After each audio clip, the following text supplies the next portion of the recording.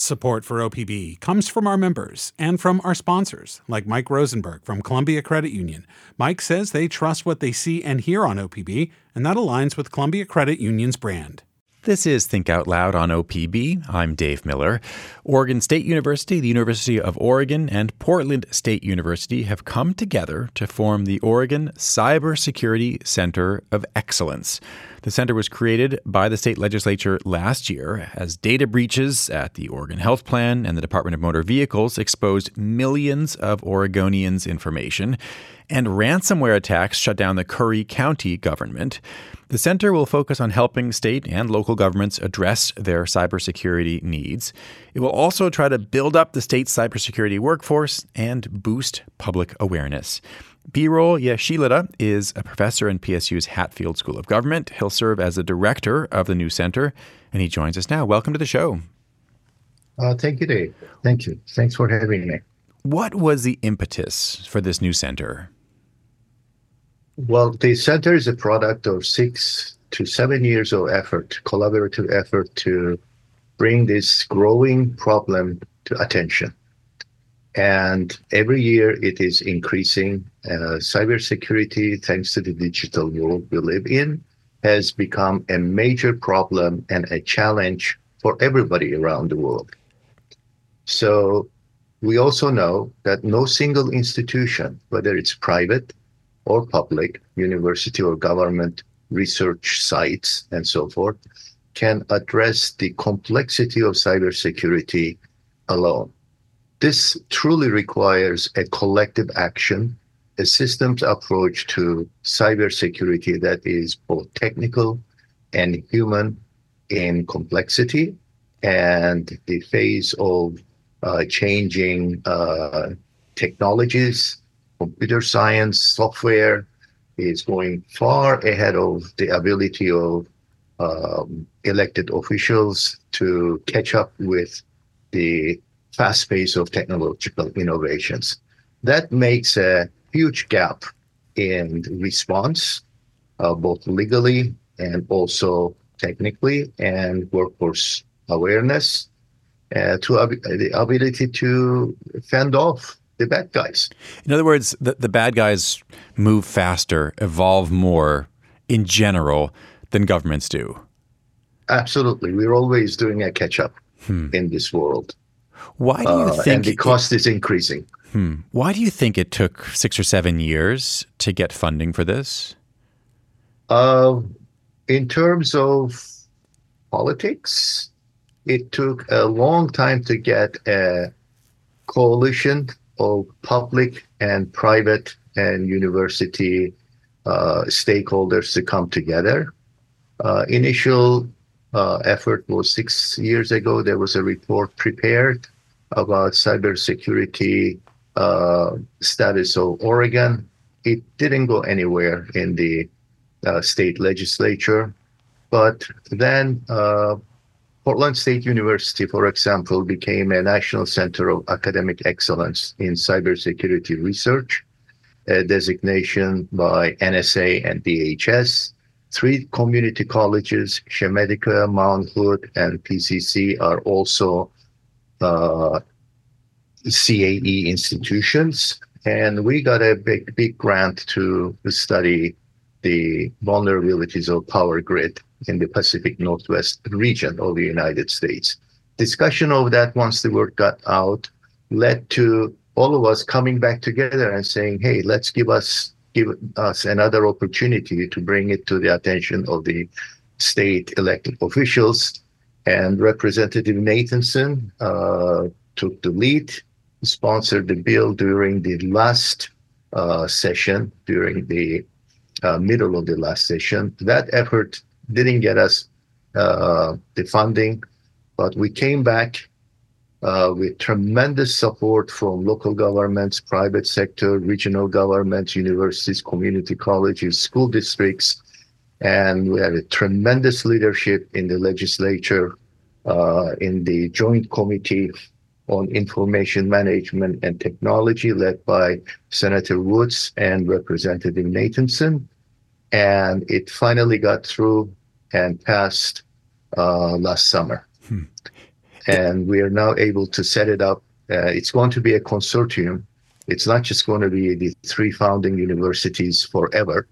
This will grow. The vision is to expand to include other universities and community colleges to serve the entire state in cybersecurity, both education, workforce training, providing supplementary activities to the state chief information officer, and the much longer tasks listed in our mandate.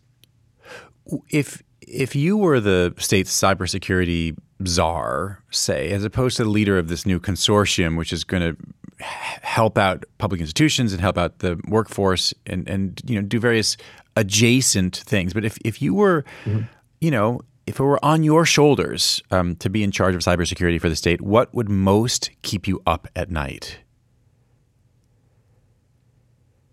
Cyber attacks are going through the roof.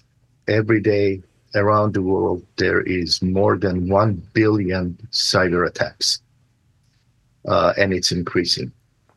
What keeps me awake is the very poor level of preparedness the public has in general.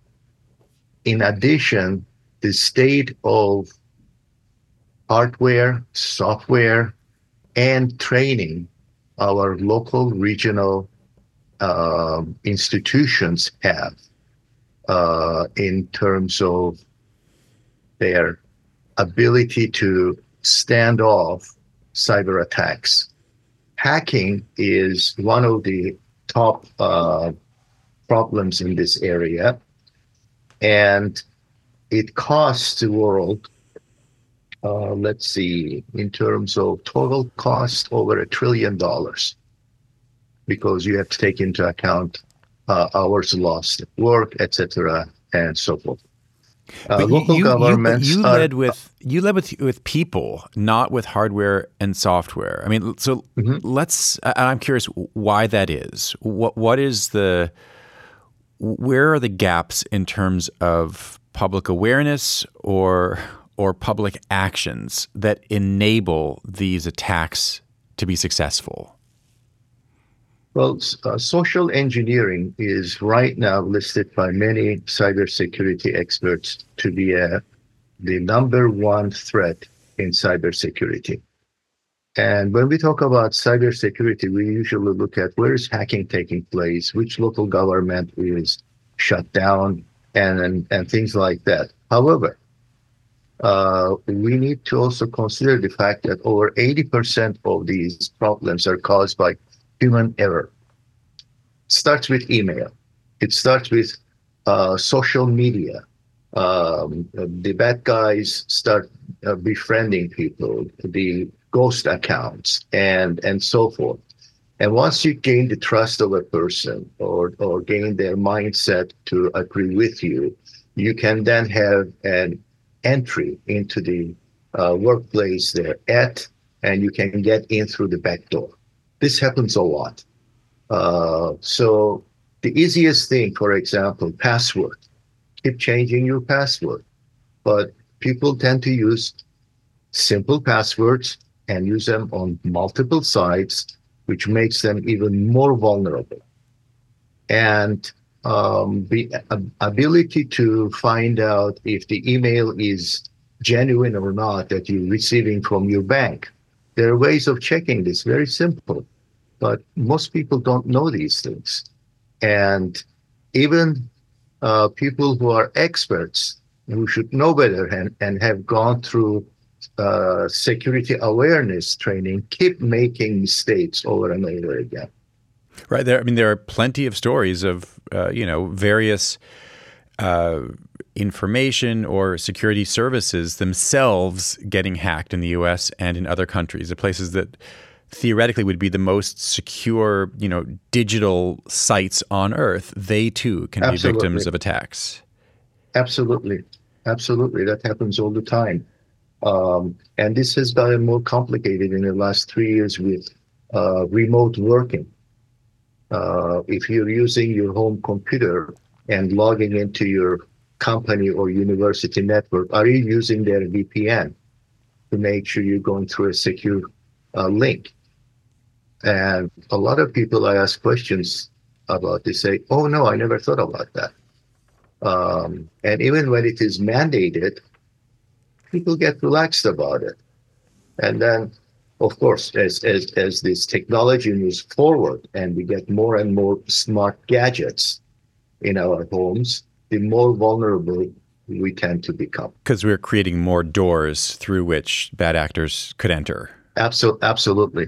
Well, so Absolutely. I just want to, first of all, want to remind folks, if you're just tuning in, we're talking right now about Oregon's new effort to beef up cybersecurity in the state. Birol Yeşilada is a professor in PSU's Hatfield School of Government and the director of the new Cybersecurity Center of Excellence.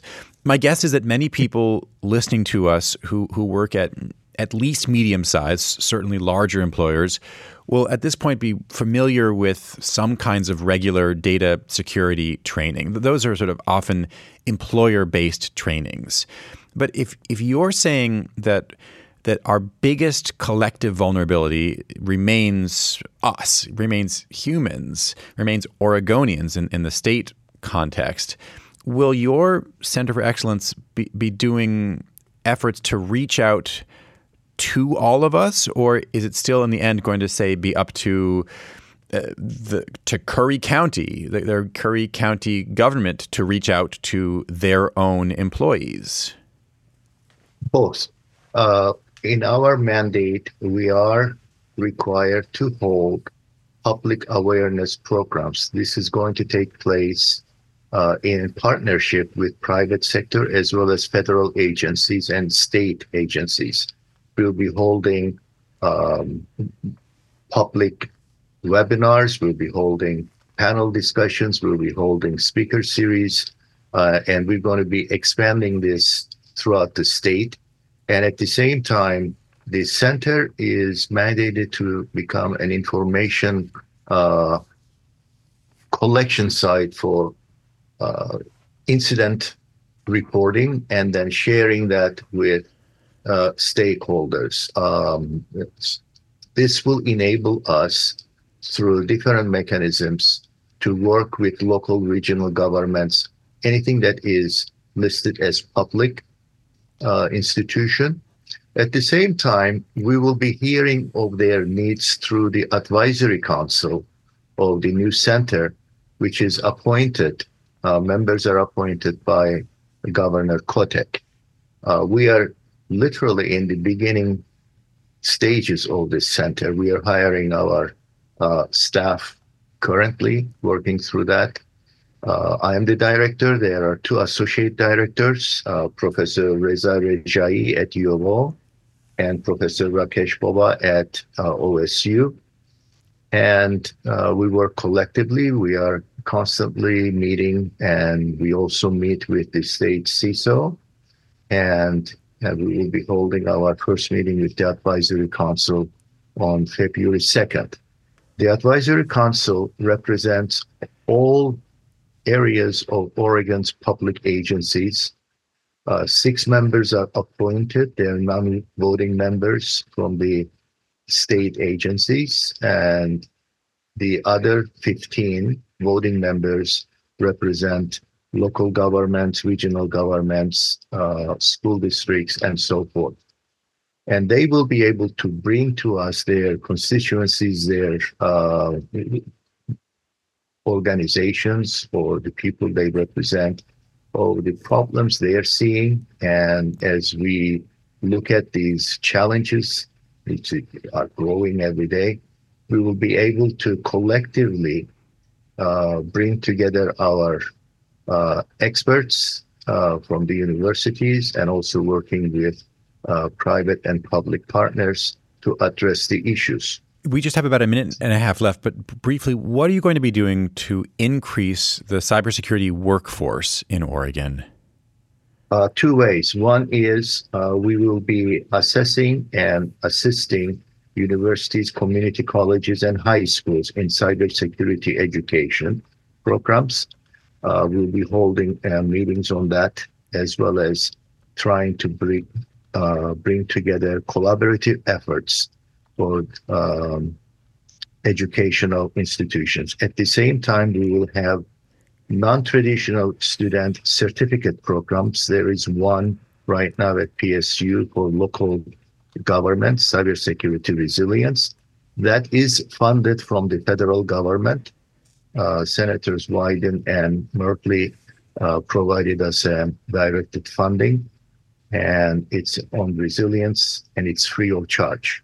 We hope to expand these in collaboration with other schools, OITs and other sites that this will take place, and it will expand to other universities in different geographic regions of the state along with community colleges. And the vision for the workforce training for non-traditional students is to have programs for different levels of target audiences. Some have no background, others have, let's say, some training in cybersecurity, but would like to get more training. So it's a pretty expansive program with different ideas of providing expertise. Birol Yeşilada, thanks very much. Thank you very much. Birol Yeşilada is a professor in Portland State University's Hatfield School of Government, the director of the new Cybersecurity Center of Excellence for the state. Monday in the show, we're going to hear from two authors who were at the 2023 Portland Book Festival. Santi Elijah Hawley wrote about the Shakur family, whose presence has been felt from the Black Panthers through to hip-hop. Mitchell Jackson wrote about the connection between the NBA and fashion. Thanks very much for tuning in to Think Out Loud on OPB and KLCC. Be safe if you're driving out there this weekend. We'll be back on Monday.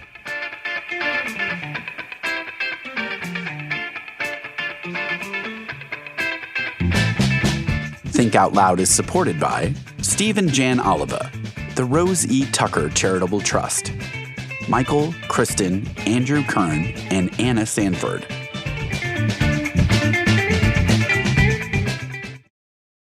At a time when information continues to come at us faster and faster, sometimes you need to hit pause and rewind. NPR's Throughline takes you back in time to the source of the news stories filling your feed. Find NPR's Throughline wherever you get your podcasts.